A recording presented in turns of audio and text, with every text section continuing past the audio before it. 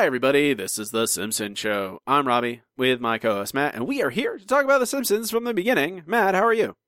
I'm fantastic. I can't wait to go back to a museum and just knock things over and see what happens. Don't do that. Unless it's one of those like kids museums where they let you destroy things. But then how will I know what cool things are music boxes that apparently no one has ever figured out in hundreds of years of study? Wait, Matt, let's not. We can't. We're gonna get to that point in the episode, but we probably shouldn't look too hard. Okay. We are brought to you by supporters on Patreon. You can support us by going to patreon.com/The Simpsons Show. For only $2 a month, gain access to all of our bonus content. Appreciate everyone who supports us. We have someone new to thank, Matthew. Ooh. James Frank. Thank you, James. Thank you, James. On to this week's episode. It is Lost Our Lisa. Episode 5 of 17, originally aired May 10th, 1998. Written by Brian Scully, directed by Pete Michaels. Finished 45th in the ratings. A Nielsen rating of 7.8, approximately 7.6 million viewing households. It was the fourth highest rated show on Fox that week, following The X-Files, Ally McBeal, and King of the Hill. Oh, Ally McBeal. Mm-hmm. Everyone seemed to love you, and no one could figure out why. I don't know.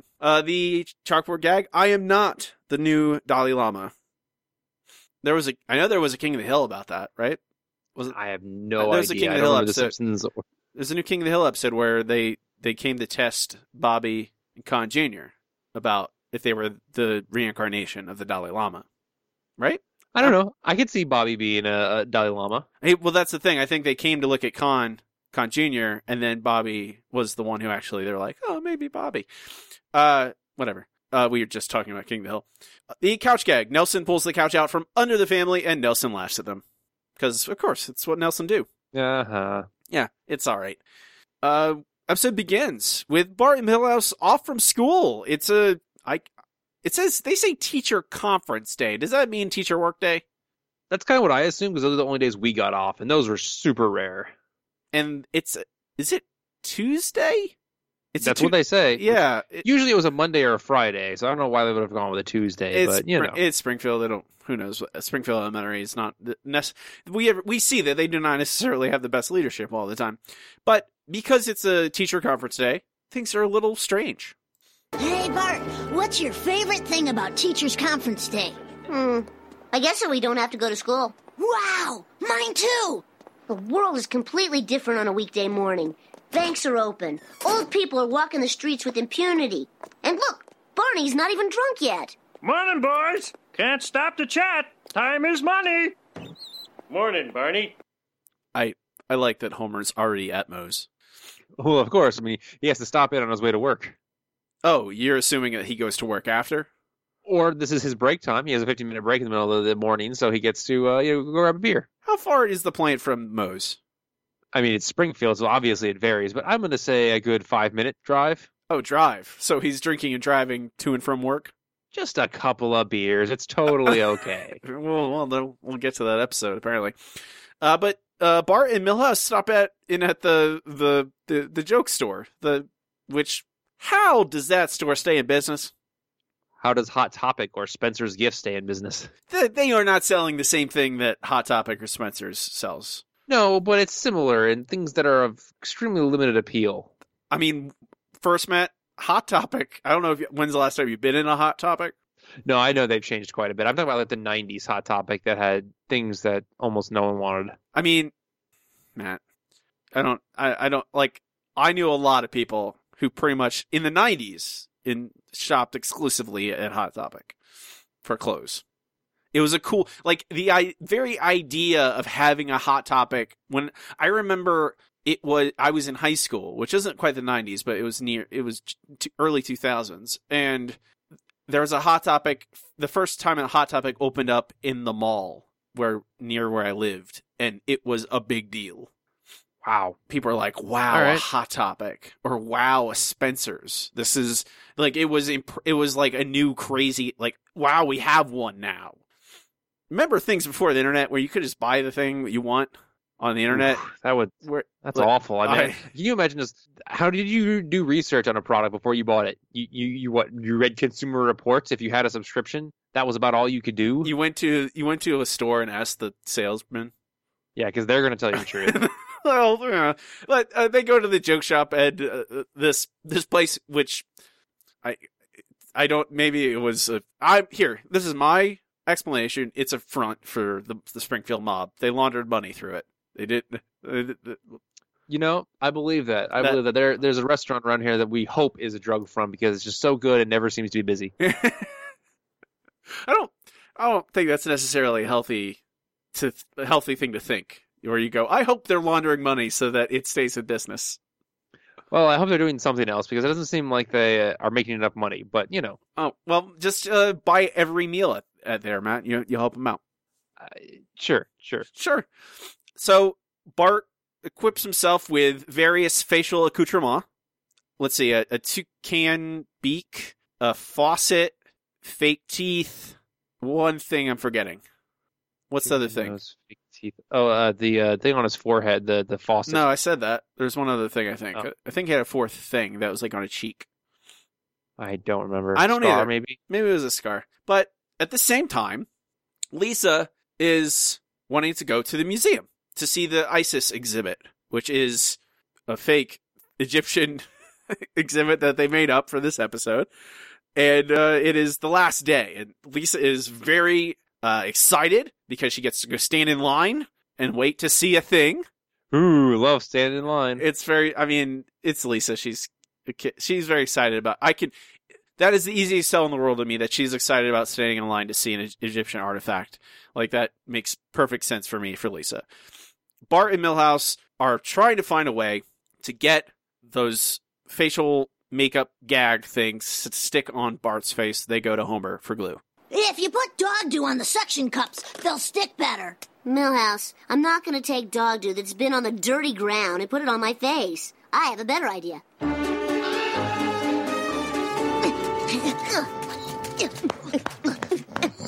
Hey, Dad, wake up. What? I'm awake. I'm a productive member of the team. You can't fire me. I quit. Please, I have a family. Relax, Dad. It's just me. I was wondering if you had any industrial strength adhesive I could use on my face. Well, let's see what we got in the old drawer. Aha, there's some glue.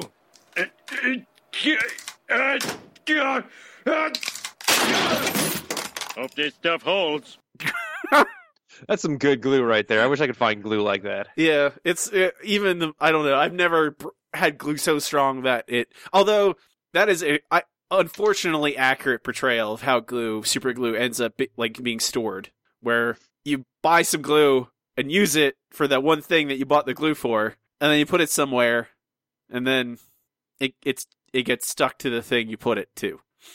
It does, because super glue never lasts for more than one application. That's why I always buy the little ones in the little tubes. So each time you need it, you open up a new tube. Otherwise, that's just not going to work. Yeah, that's probably for the best. So Bart uses the death glue, as we find out, to glue that stuff to his face. He shows up at the house just as they're about to leave to the Egyptian exhibit. They can't get the stuff off because it does in case of accidental ingestion, consult a mortician. Super glue's not good for you. I don't think eating super glue is generally healthy. I don't know if it will kill you, but it probably isn't good. Yeah, that'll make you a little sick. It will stick to your insides, right? That's not good. I don't know. Super glue generally requires pressure to stick to something, so I don't feel like it would stick to your insides. I don't like to even think about it, honestly. So, Marge is frightened for Bart and takes him to the doctor, to Dr. Hibbert, and tells Lisa, too bad, and you can't go to the museum, and no, you can't even take a bus to the museum. You're not. This would be unusual for other families. Yeah, she does say that. It's pretty good. And I guess she does have to prioritize her son. It's glue to his face. He's not eating the glue. It's not. I would have think Marge would try like a home remedy or something. That's true, but it also says consult a mortician. I guess it does have pretty serious consequences. So while Bart is going to the doctor, Lisa wants to go to the museum. It's the last day, and frankly, I understand. It's the last day. And they say this is the last time you'll ever see it outside of Britain, or I guess it would be even at the time the episode aired, Britain was returning most of these plundered relics back to their home countries. So you have to go to Egypt to see it, most likely. So it's not like they're going to go to Egypt until they haven't gone to there's a Simpsons Egypt episode, Matt? I don't think there is, right? I don't believe so, no. Thank goodness. I mean, have no fears. They have stories for years. But Marge is horrified that Lisa would even think about taking a bus. And she says, I believe she explicitly says, you can take a bus when you're old enough to drive. Which, that's not helpful, Marge. But, lucky for Lisa, she has two parents. And she uses the oldest trick in the book. You ask one parent if you can do something, they say no. You just go ask the other parent, who's ignorant of all these preceding events. And lucky for Lisa, it's Homer she has to ask and has to con into trying to let her ride a bus. Hello? Dad?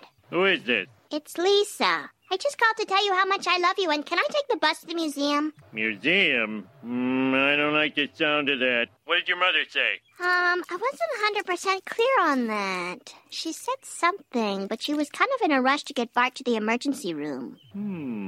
So you want to take the bus, huh?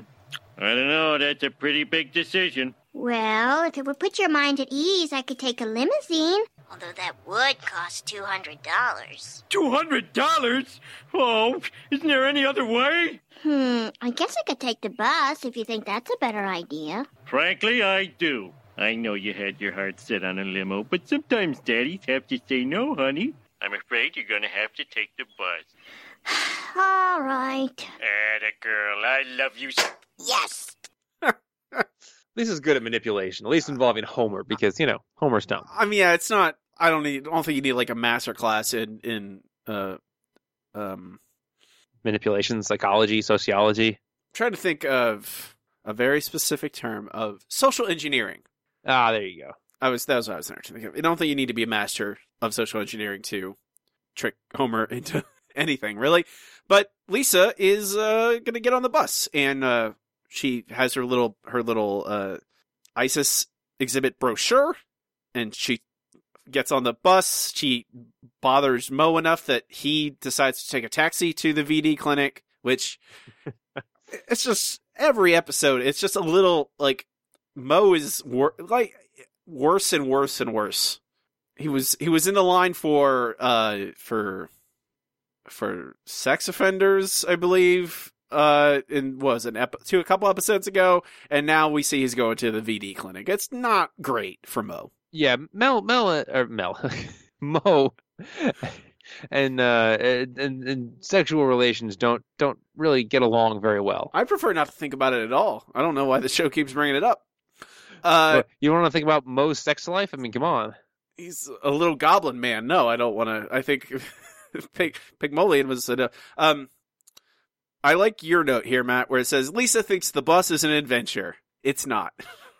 It is not. No, the bus is a very convenient option. It's very useful, not necessarily pleasant. And Lisa good in certain areas. Yeah, Lisa finds that. I don't know how Springfield's public transit is, but she meets Larry, the bus driver, who you can't talk to, which doesn't seem good not to be able to talk to the bus driver at all. I mean, I understand not like blabbing his ear off because he's doing his job, but a question here and there, like, hey, what's the next stop? Or, hey, how do I get here? Or, hey, I'm badly injured. Please call, the emergency services. Maybe. So Lisa is on the bus, tries to find a seat. May I sit there? Of course not, honey. That seat's for my coin purse. May I have that seat? Yes, if you can answer me these questions 3. Question the first. Never mind. Oh, comic book guy. You really are the Usenet guy. Yeah, it's perfect. It's really good. So Lisa's on the bus for a while, and it keeps going to places that aren't the museum. Eventually, lots of places that aren't the museum. Lots of places that aren't the museum. And eventually, she gets stranded. Crackdon. Crackdon is the stop. Crackdon? That doesn't sound right. Industrial Access Road. Airport refuel and wait. Rural Route 9. Army Proving Ground.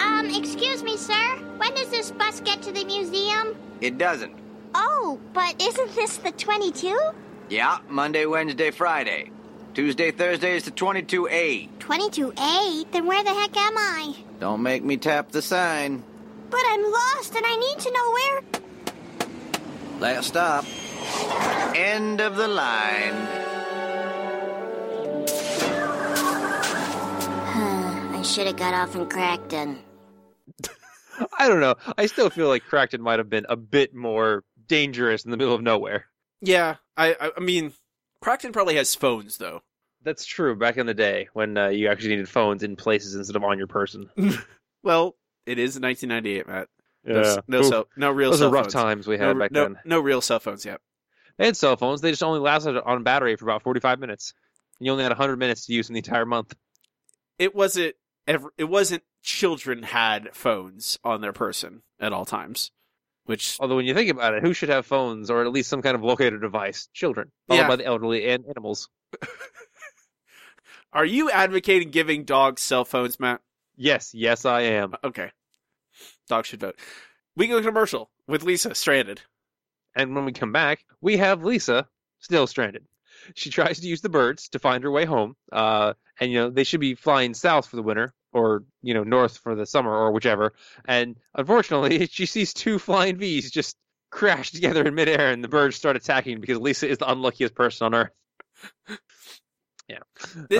Meanwhile, this feels a little bit, I don't know, it feels like a little bit more aimless version of Mysterious Voyage of Homer, where Lisa is just kind of wandering through kind of chaos to try and find her way home. That's true, but it's still the best part of the episode. Yeah, I agree. Meanwhile, Marge and Bart are at the doctor's office, where they're waiting for Dr. Hibbert. See, Bart, there's another boy who played with glue. Actually, it was a plumbing explosion. Ugh. That's the kind of faucet I want for your bathroom. Leave it to Marge to be focused on a home improvement when someone got injured in a plumbing explosion. Plumbing explosion. How does that happen? Usually it's a backup of pressure. Somewhere along the lines there's supposed to be a bleed-off valve, and that gets closed, and then usually it builds up enough pressure that fixtures in homes explode. It's very rare these days, but it did happen in the past. I mean, when I hear the word explosion, I don't think of, water pressure causing explosion. I think of, fire and gunpowder. Well, an explosion is basically any time a pressure wave is released, and that can definitely happen with water and air. You don't have to have, explosives. That's not as sexy, though. I mean, it can look cool if you blow up a toilet. I don't think that looks cool, Matt. Anyway, moving on from toilet explosion. Lisa finds Area 51, except it's actually Area 51A. And she thinks, oh, great, I found Area 51A. That's something, right? And, of course, being a subtype of Area 51, the guard is singularly unhelpful in helping her find out where she is. They even give her a little map that says, you are here, we are not, which is one of the better gags in the episode. Lisa then meets Cletus, who is cleaning up roadkill. However, she asks him for a ride. He says, sure, you can hop in the back of my truck filled with roadkill. Watch out for the skunk. It can still go off after it's dead. Lisa very wisely, knowing how bad skunks smell, declines. I don't know how. I don't know. I guess if you're 8 years old, you're not going to want to hang out in the back of a trunk with a bunch of dead animals. But it is a way back into town. It's a ride. Come on. Cletus ain't above it. He's giving you a ride. You got to take it sometimes. That's true. But Lisa, she's very sensitive to smells. And there's a newborn baby in the truck. They're probably going to ask her to babysit. Hey, Lisa's a good babysitter. She is, but newborns are a lot tougher than... All she did was break her brother's arm and nearly drown a baby in mud. That was accidental. Apparently, they were gonna put puppies in the back of Cletus's truck, dead puppies, but that was a bridge too far. They thought it was too sad. I do think a dead skunk is worse. I mean, it's grosser, but I don't think most people don't still have cute feelings about skunks. Even though they're very cute animals when they're not spraying awful smells on you. Or have been de-skunked so they can't. but that should only happen to pets, which they probably shouldn't have in the first place. I want a pet skunk, Matt. Hey, as long as it's been destinct, I would love a pet skunk. They seem adorable. I know, but there's a lot of wild animals I want as pets, and I go, I shouldn't have that as a pet. It's a wild animal. But It's true, it will not enjoy itself. Also, dogs used to be wild animals, though, when we tamed them.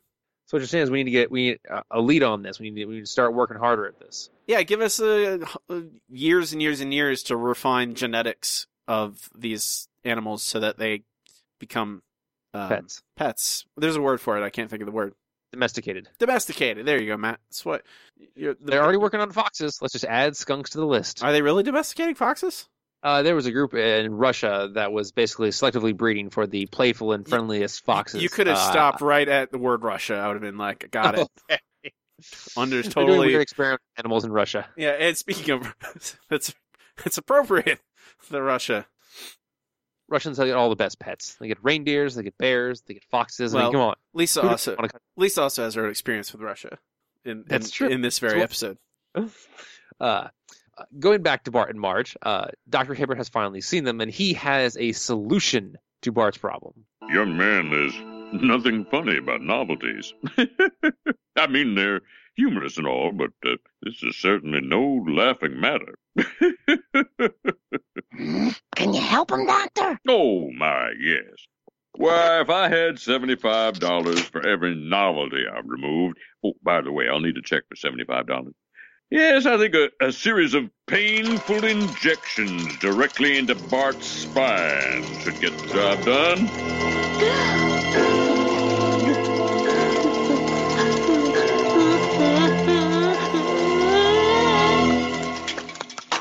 What happened? You didn't do anything. Oh, didn't I? Nothing dissolves glue better than human sweat. I knew Bart would panic and start perspiring at the sight of this button applicator. Couldn't you have just turned up the heat a little? Oh, heavens, no. It had to be terror sweat. I do imagine terror sweat is slightly more acidic than regular sweat, so he might be right. I mean, isn't there proof? Like, isn't the old, like, people, like, they can smell your fear? Like, isn't that actually true? And that if you're sweating from, like, emotional distress, like, it actually has, like, extra stuff in there? I don't know, but I would believe it. The human body is a weird... Well, if you'll believe it, Matt, it is absolutely true. No need to fact check. All right, good. Moving on.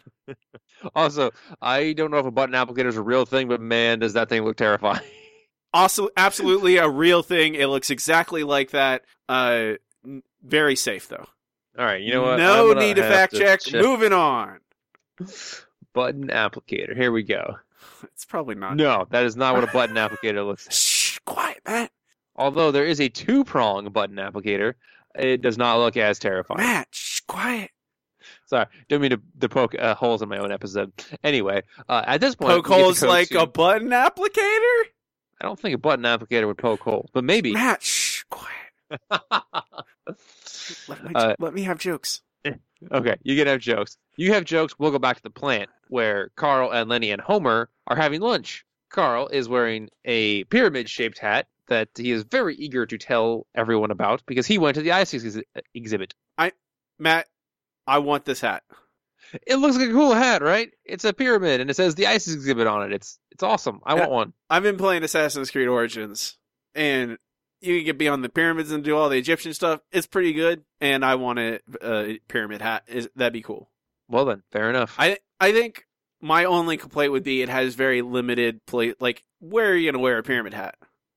Where wouldn't you wear a pyramid hat? I'd wear that to work every day if I could. Touché. You imagine how much sun that would fall off your head? I mean, that is a very vital part of your wardrobe choices, is how much sun it keeps off your head. So I guess how much does it weigh, though? That's the other question. Is it comfortable? I mean, what's it made of? Foam, or is it made of, like, cardboard or plastic? I mean, some little plastic would be pretty nice. Be lightweight. Yeah, I think it'd have to be. We need to 3D print our own pyramid hats, I think, is the answer. That's true. Or we could just get some laser cut plastic and just measure our things out. I know how much you enjoy math. But what are we talking about? Homer and Lenny goggle at the pyramid hat. They goggle at it, yes. It's a good way of putting that. They're very excited, and Homer goes on to brag that Lisa is at that exhibit right now. and then goes on to tell them that Lisa wanted to take a limousine, but Homer forced her to take the bus, at which Lenny and Carl are appropriately horrified. And then Homer goes on to spin a long, rambling story about Lisa is so smart that they hooked her up to a big computer to try and teach it some things, and it overloaded. Homer then doubles down on that story when Carl doubts him and then runs away. Because he has realized that what he did was really, really, really dumb. I mean, Lisa's fine. She's physically fine, but she'll probably have some sort of trauma from this event. I mean, this is not even the top 25 worst things Homer has done in relation to Lisa. Okay, true, but, it's still the kind of thing that father shouldn't do. I mean, if we're going to start talking about the things father shouldn't do in relation to Homer, it's going to be a very long list, Matt. Fair enough. I love the Russian district. The Russian district is fantastic. Lisa has made her way to the Russian district because apparently there's a whole bunch of them in Springfield. It's like Brooklyn, I guess. They speak heavily accented Russian and act in typical Russian ways, where at the end of was it chess or checkers? It was chess, right? That very Russian game, checkers. It could be anything. I mean, chess is not a Russian game. Chess comes from India, so I think how many chess players can you famous chess players can you name? Do computers count? No, we're not talking about. No, you can't say Deep Blue. Dang. I'm saying is most people can probably name two chess players off the top of their head. One is Bobby Fischer, and the other is Garry Kasparov, who is a Russian man. Okay, so, only 50%. I'm just saying, and Kasparov was the only one playing chess for a very long time. Bobby Fischer is famous because he vanished off the face of the earth and then went insane. Kasparov is the person who played Deep Blue, famously. I know, and lost. It's not fair, Matt. Computers are it's a logical framework. People, they just got an AI that can win at Go. It's only a matter of time before it's a matter of logic and processing power, and we just can't compete. I mean, that's true about almost everything, but they'll never be able to love because we won't program to do that because that's kind of weird. Not yet, at least. Maybe someday. Anyway. Lisa is in the Russian district. She attempts to ask for help, and they understand English, but don't speak it back to her. So Lisa runs off scared because if you've ever heard somebody speak Russian or German to you, it sounds very scary. No matter what they're saying, they could be saying "It's a pleasure to meet you," and it sounds like they're threatening to kill you. It's just some languages are like that. All the Russian people I knew in college were very pleasant. Well, they don't live in Springfield. I'm sure life is rougher in Springfield if you're a Russian immigrant. Immigrants don't have it great in Springfield in general, so yes, I probably agree with you. Definitely true. Homer, at this point, has driven to the museum to try and find Lisa. He got a souvenir and a snack and has yet to find her, so he goes outside the museum and begins yelling in an attempt to find her. Obviously, this does not work very well. He is yelling in the parking lot when he sees Marge. For God's sakes, my little girl is... Hello? Oh, what's going on? Shouldn't you be at work? I am at work. This is what I do. But... Keep it moving, Marge. This isn't a parking lot. I'm sorry. Shouldn't you be at work right now? Yes, sir, Mr. Burns, sir. Well, then get back to wherever it is you work, whoever you are. It's very advantageous that Mr. Burns has no idea who Homer is a lot of the time.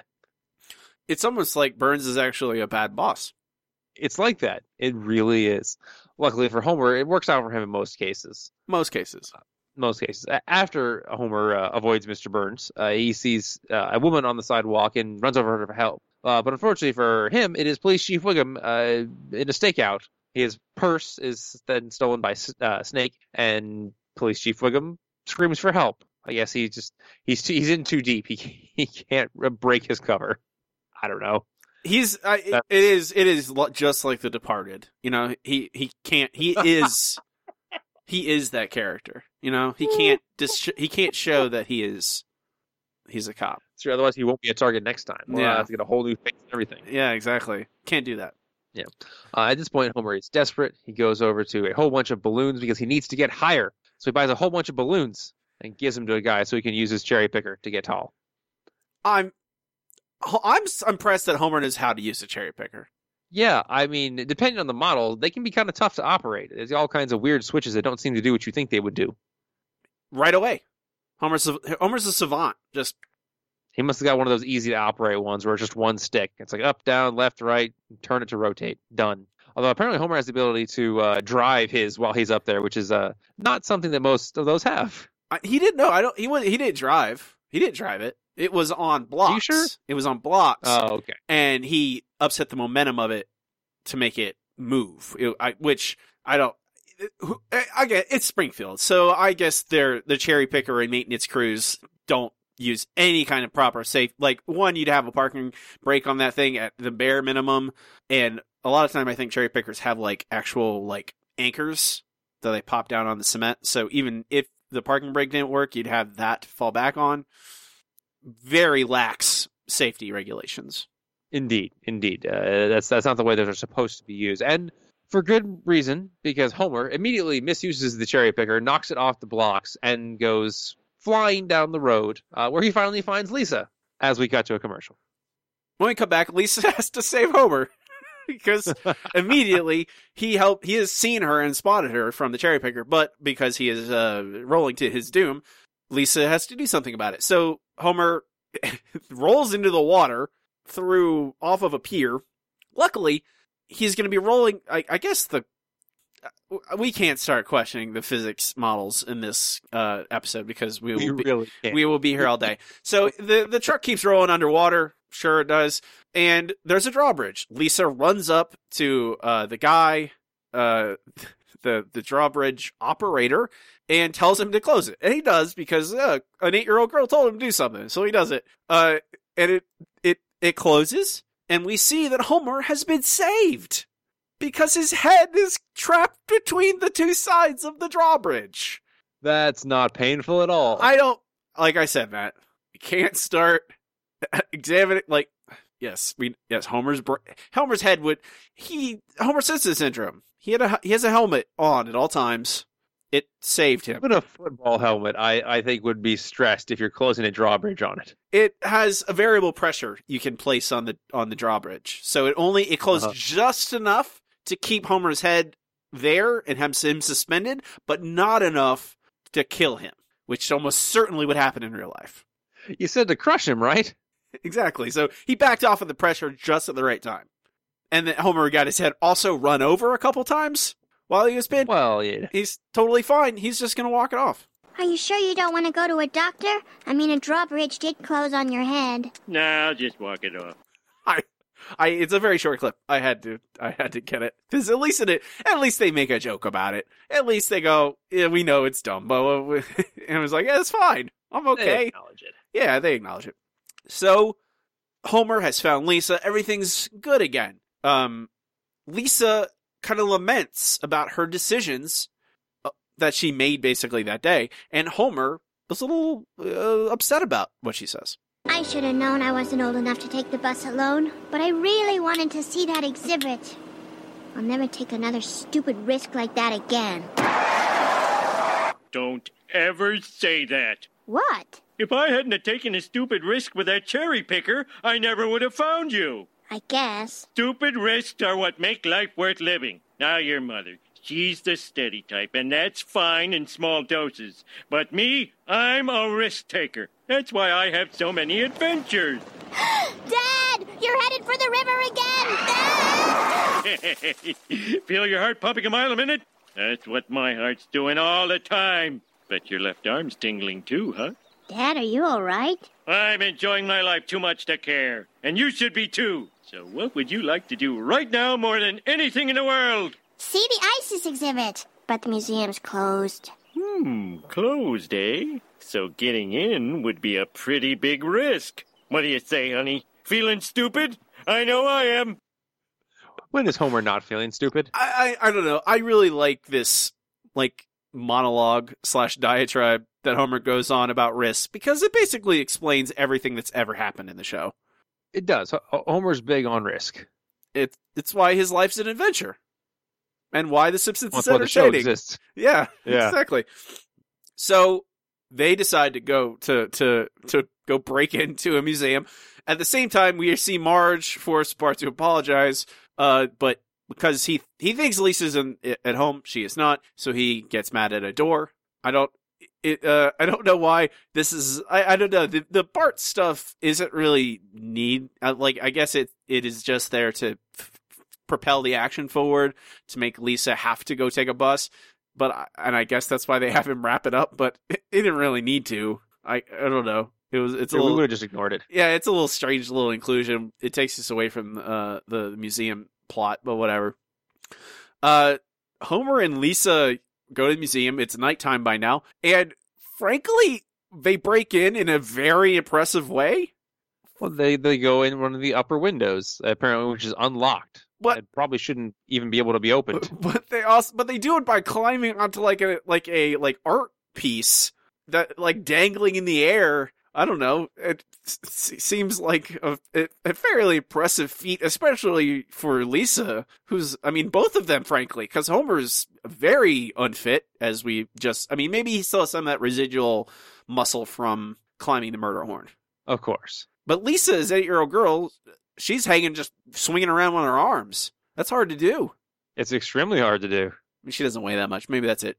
Kids have incredible muscle density. It's odd. They're not overall strong, but they are incredibly able to, take care of their own bodies when it comes to lifting and moving them.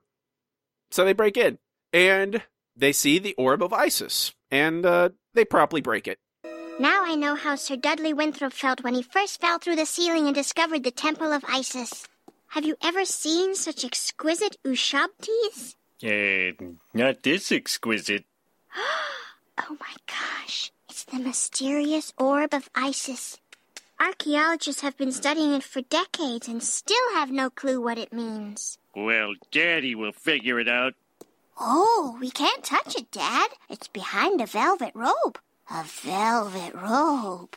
Lisa, you can't go this far and then not go further. No.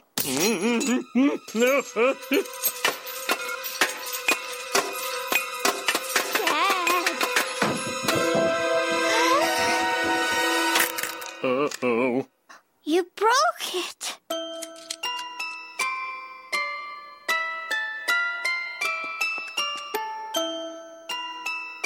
It's a music box. Dad, we uncovered the secret.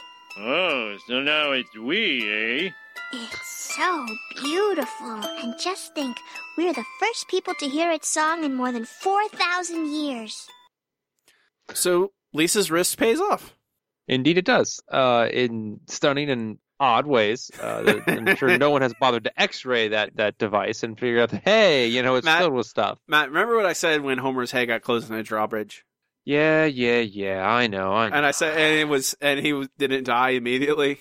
And how, in this case, this artifact that has been under close scrutiny for probably over 100 years, they probably would have looked inside of it at some point, but we can't. You don't want to look at it too closely, I suppose.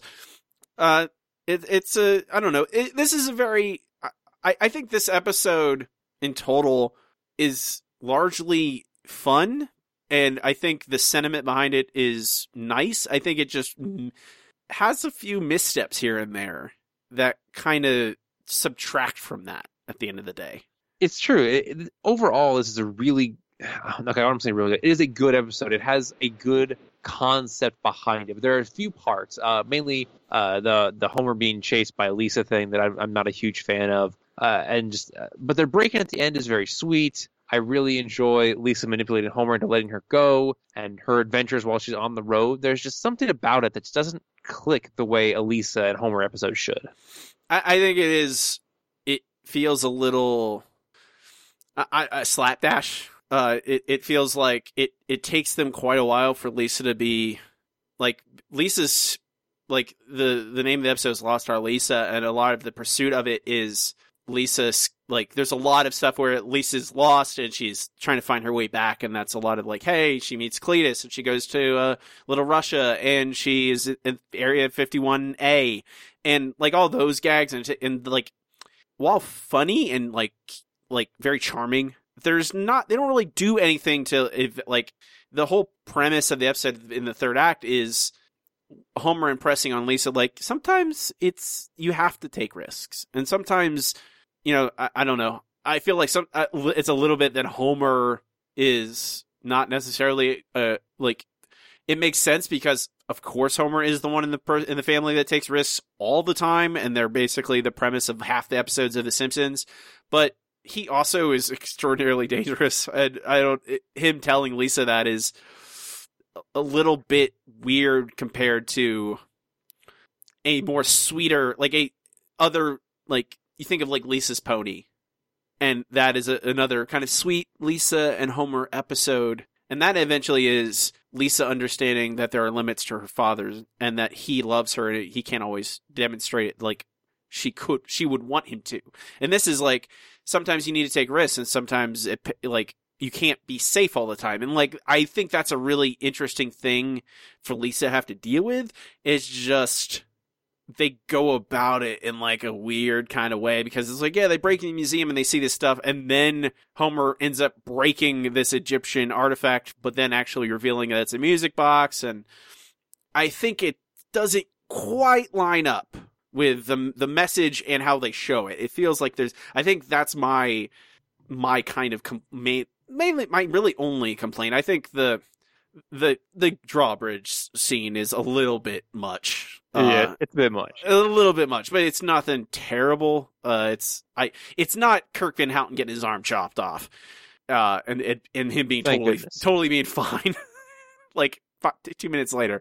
But it's really like, it's still pretty egregious use of kind of. But again, it's also no worse than Homer falling off a gorge or whatever. Like, he's had a lot of physical damage done to him, so I can overlook that. It's my more bigger problem with it is kind of, I think the message it's going for is a little bit different than like, I feel like Lisa isn't really, like, you talk about how Lisa is probably going to be traumatized, but she really doesn't encounter anything that bad. It's just like a redneck with some roadkill and some Russian people. Like, that's not, on the scale of bad things, it's not that bad. And I guess they couldn't really do anything worse than that, but I think they could have tied the stuff she encounters in her adventure back in somewhere. I don't know. That's just me spitballing. I think it's still good, like you said. It's funny, and that cures a lot of problems with any episode if you laugh a lot. It's true. I really want to like this episode. I really, really do, because I love Homer Lisa episodes, especially ones where the core is this good. But like you said, there's just enough little things here and there to make me think, meh. I think it is exactly what I think of when I think of a season 9 episode. Yes, that it is perfect. I think it is fine. It is good, but it's not great. And there's little things here and there that kind of pull you away, and it's not always easy to articulate. And I think that's the other thing. Like, I think as the years go on, it is much easier to like define why we don't like a particular episode and why they don't work. But it's these like season 9, season 10 episodes where you start going, I don't like, there's something missing, and it's hard to tell you exactly what it is, but it just feels a little bit off, there's something a little bit askew. I still think it's good, though. I still think it's funny, and it's not a bad episode. It is just missing a thing. Missing something. We'll rank it. It's missing enough. Yeah, we'll rank it at the end of the show. No submissions for this for my favorite episode. However, if you do have a favorite episode, please send it in to simpsonshowpod@gmail.com explaining why a certain episode is your favorite. It is time for our next segment. It's time for comments from the news group. Okay, here we are. Alt.nerd.obsessive. Comments News Group is where I comb through the old alt.tv.simpsons news group, see what people are talking about the week or two after an episode debuted. It's the reviews, the thoughts, kind of similar to last week, where it's just like mostly good, some average, A's, B's, C's, and then no really like egregious bad, no D's or F's or anything, but a lot of people are like, I like this part, but not that part. I think similar to our thoughts, honestly. I think it is, it's not bad. It's just all right. Yeah, it's one of those things, those times when a Simpsons episode is attempting its best to be non-offensive. It's not trying to go somewhere and make you feel anything particularly strongly, and that seems to do the best with a large amount of people, which maybe that's what they're going for these days. This episode was a prototype essentially for that kind of episode. I mean, as long as they I can't. Oftentimes, it's hard for me to complain about any episode, even if it's not great. As long as they root it in emotion, like kindness and affection between the family members.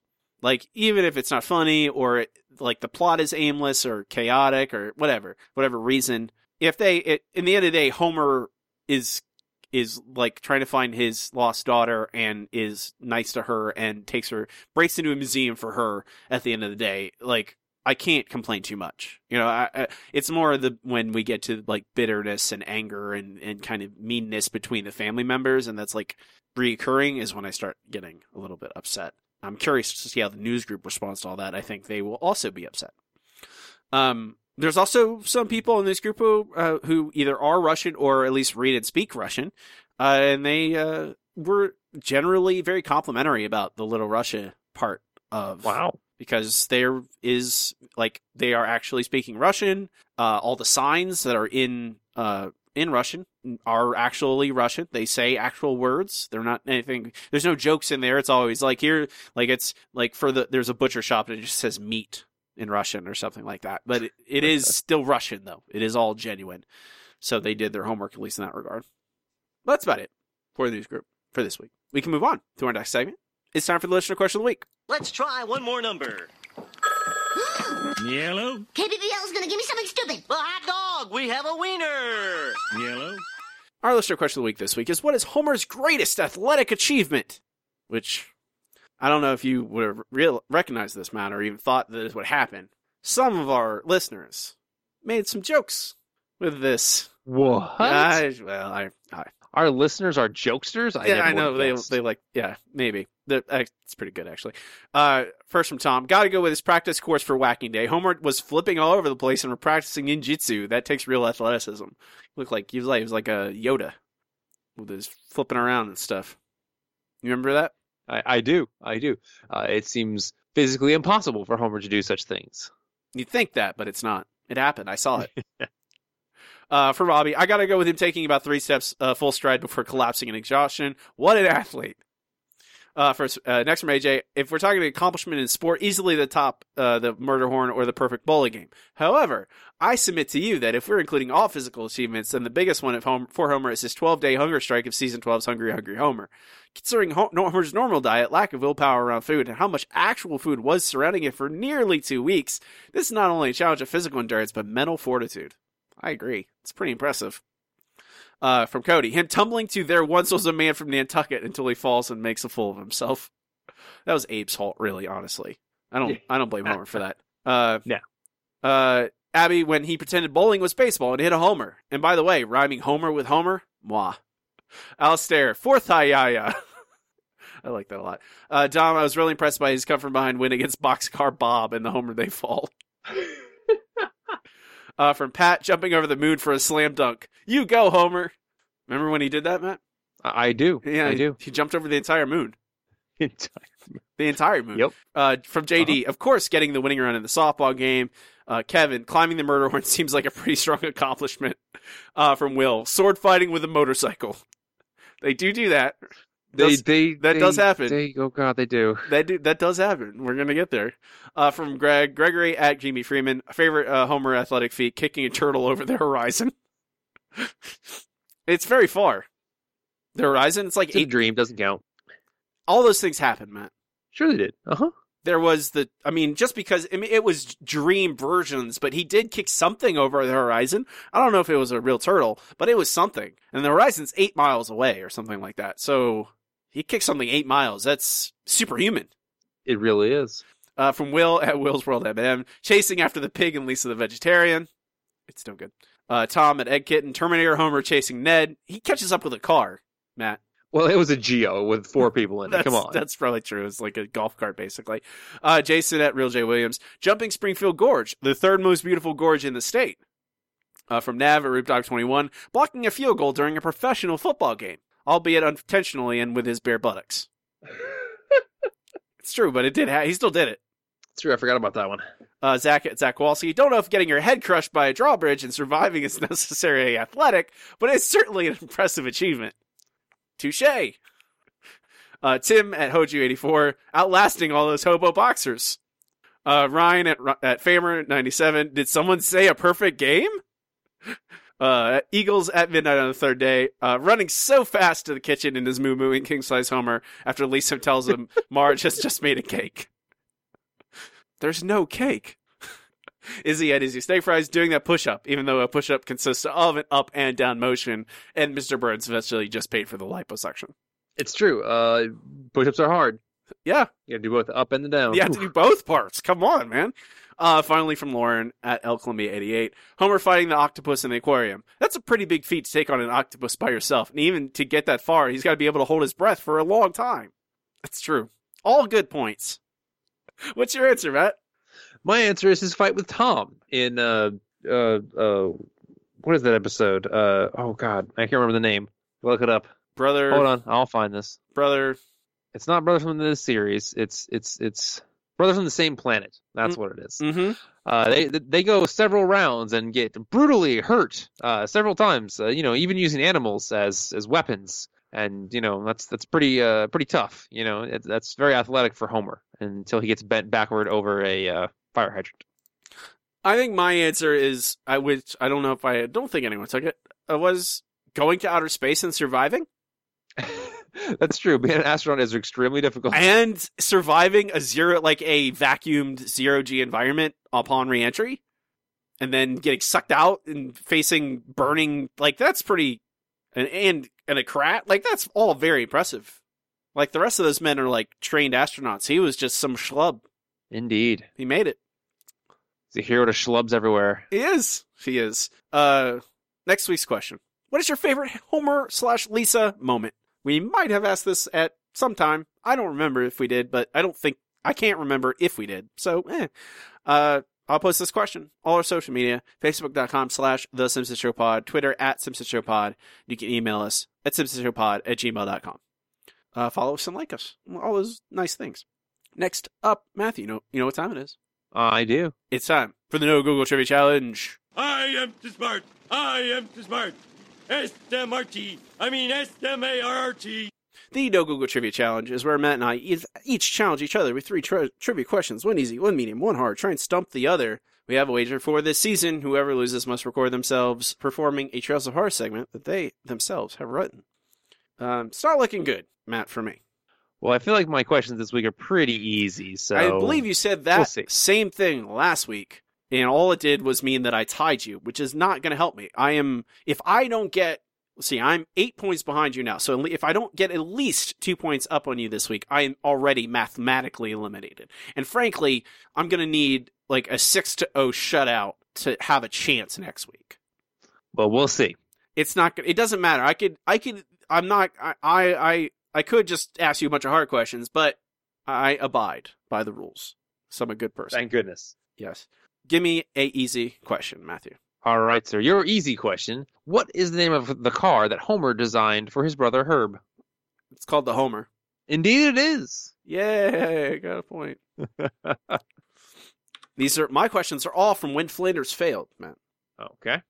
Homer wishes for Flanders' failure doing what? Opening the Leftorium, his stupid left-handed store. Okay, well, maybe I phrased the question poorly. How does Homer wish for Flanders' failure? How? You mean when they do the wishbone? Yes, that is what I'm... Oh, okay. When he breaks a wishbone, yes. Gotcha. That is what I was trying to figure out. What is the method of his wish? Yeah, I don't know how to... It's a hard question to phrase. What's my medium question? All right, so your medium question. What is the rhyme Bart and Lisa sing while Homer is skipping rope in Brush with Greatness? Trying to think. I can picture the scene because Marge is watching them. She's painting, and she sees all the geometric shapes that Homer's made out of as he jumps up and down. Bart and Lisa. So I'm thinking of I keep getting the Bart sells a soul nursery rhyme in the dream sequence, which is not nearly correct. Man, I am blanking. I don't know. I can't think of it, Matt. I have no idea. Okay. The full rhyme is Lincoln, Lincoln, I've been thinking, what the hell have you been drinking? Nothing. There's none of that. None of that's in my head. Oh, wow. Okay. I could see it. I could not hear it. When Homer calls people to inform them about the leptorium, who does he call? Okay. This is like a multiple answer one, right? There's more than one person. Hence the word people. People. Okay, gotcha. He calls Burns. He calls Moe. He calls. I believe he calls the collections guy who comes to take Flanders' stuff back because he needed a left-handed ledger. That is all I can remember. He calls Moe. Okay. He calls Burns. Okay. He calls Barney. And he calls... the kiss me I'm left-handed thing, gotcha. And he calls, not a collections guy. He doesn't call the collections guy. He calls an unknown, unnamed guy who, when hears that it's Ned Flanders in trouble... Jumps on the phone. Jumps. Gotcha. I wasn't sure if you were counting that because he didn't actually recommend anything to them. But yes, he does call him. But he does call Barney as well. What's my hard question, Matthew? All right, your hard question. In Much Apu About Nothing, what were the name of Apu's fake American parents and where was he from? I believe you've asked me this before, and the fact that I still don't know upsets me. I believe he's from Green Bay, and his parents are something and something Nahasapima Petalon. Because he's he's from somewhere in Wisconsin. I'm going to say Green Bay. Ted and Mary Nahasapima Petalon? I don't remember their names. All right. It is Herb and Judy Nahasapima Petalon. And Judy. But you got Green Bay right. Maybe so I think it's worth at least a point. Oh, it doesn't matter, Matt. I'm not going to take your pity point. Oh, fine. Whatever then. I can't win. And what is it? All we'll do is guarantee that I am one point away from contention, which is not helpful. Oh, okay. I'd rather be honest if I'm not going to have a chance. If you're gonna give me like 3 free points, all right, I'll take them because it puts me into like even the realm of possibility. And frankly, you haven't even got your hard question yet. Your hard question: Homer buys a hat and shirt from Ned at his yard sale. What do they say? Hat and shirt. He is wearing them as he is using Ned's grill. Oh, I got nothing. I'm drawing a complete blank here. I want to say it says like Grill Master, the shirt, I think. But I know there's a Flanders pun involved, but I don't know what it is. I give up. His hat says World's Greatest Dad, and his shirt says Ned Loves Maud. Oh man, I was way off. Okay. Wouldn't be a hard question if it wasn't difficult, Matt. So we're both worth a point this week, but that unfortunately puts me 8 points still behind on the season. Aww. I need to get out the singing video because if I don't, I'm going to be in debt for 2 seasons of trivia punishment instead of just 1. Also, I went to dinner with people last night, speaking of trivia punishments, and someone randomly brought up the cheese eating scene, 64 slices of American cheese from The Simpsons, and they did not know me. And I had to then educate them about how horrible it is to try and do that. So it would have been much easier if it had been a good cheese, right, Robbie? I think it would have been easier if it was cheese, not cheese product that is made out of plastic, basically. Exactly. Yeah. It would have been at least more pleasant. I don't think it would have been good because I still would have been filling myself to the point of unpleasantness with cheese, but still, at least it would have been like just pouring chemicals down my throat. I'm really good at that. I have some bonus questions for you, Matt. Alrighty. These are from Mr. Plow. These are from John, once again. Who is Krusty's toughest audience? Mr. Plow, toughest audience. I do not know. 3 Siberian tigers. Oh, yes, of course. What is the name of the pig who can't be trusted with watermelons? Zeke. Correct. What is the name of the car dealership Homer visits? Crazy Vakalov's House of Automobiles. Very close. Crazy Vakalov's Place of Automobiles. Put it in H. Put it in H, Matt. What channel does the Mr. Plow ad air on? 972. Just 92. 92. You added an extra digit in there. Who's watching TV at 3:17 a.m.? The Unemployable, Angry Loners. That's all I can remember. Alcoholics. Of course. And The Simpsons. Well, that's true. And The Simpsons. That one time. Yeah. What is the slogan on the free T-shirt offered in the TV ad? Oh, man, it's political. I don't remember. Stockdale for Veep. Stockdale for Veep. Wow. What is the number for the Plow King? KL56792. KL54796. 4796. All right. Where does Homer send the Plow King over the phone? The top of Mount Springfield. Forbidding Widow's Peak. Oh, yeah. Sorry. To where did Barney donate $50,000? The Shelbyville Dance Studio. Dance theater, but you're very close. Theater. Sorry. Very, very close. I need to hire John to be my trivia writer. That's true. He seems to get all the ones I would never think of. I think I just talk to you too much. Puts me in a wrong headspace to do it at a certain point. I mean, to be fair, you only got 1 point this week, so you're still not. It's not like you're doing great. You're just better than me, which ain't hard to do at times. Yeah. Right. That'll be it. Until next week, we can move on to our final segment. Segment we end every single episode with is time for Best Episode Ever. Best episode ever. Best Episode Ever is the part of the show where Matt and I rank the episodes categorically as we watch them chronologically, eventually compiling a list of every episode ever and how good they are. So, Matthew, where does this go? It's a tough one. I think our best bet is to look at Homer and Lisa episodes. Probably not near the top, I would think. Let's see. Well, how about, Lisa's Pony is number 128. I think Lisa's Pony is better than this. Okay, all right. How about? I'm actually looking at Homer versus Lisa in the Eighth Commandment. I think it's about that level. I really like that episode, but I can definitely acknowledge that it has, some early Simpsons flaws. I think this is better than that. Okay. I think it's... I'd probably put it... I think it's... How about, is it better than Bart the Lover?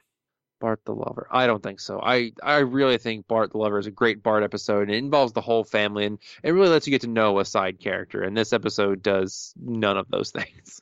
That's true, but I don't know. I feel like we should give this episode a little bit more due. I feel like it has, largely is very funny and is sweet. I do appreciate the sentiment at the end. I think it just comes a little late. I think it doesn't understand necessarily what it's saying for a large part of it. I think it. I don't know. I think it is.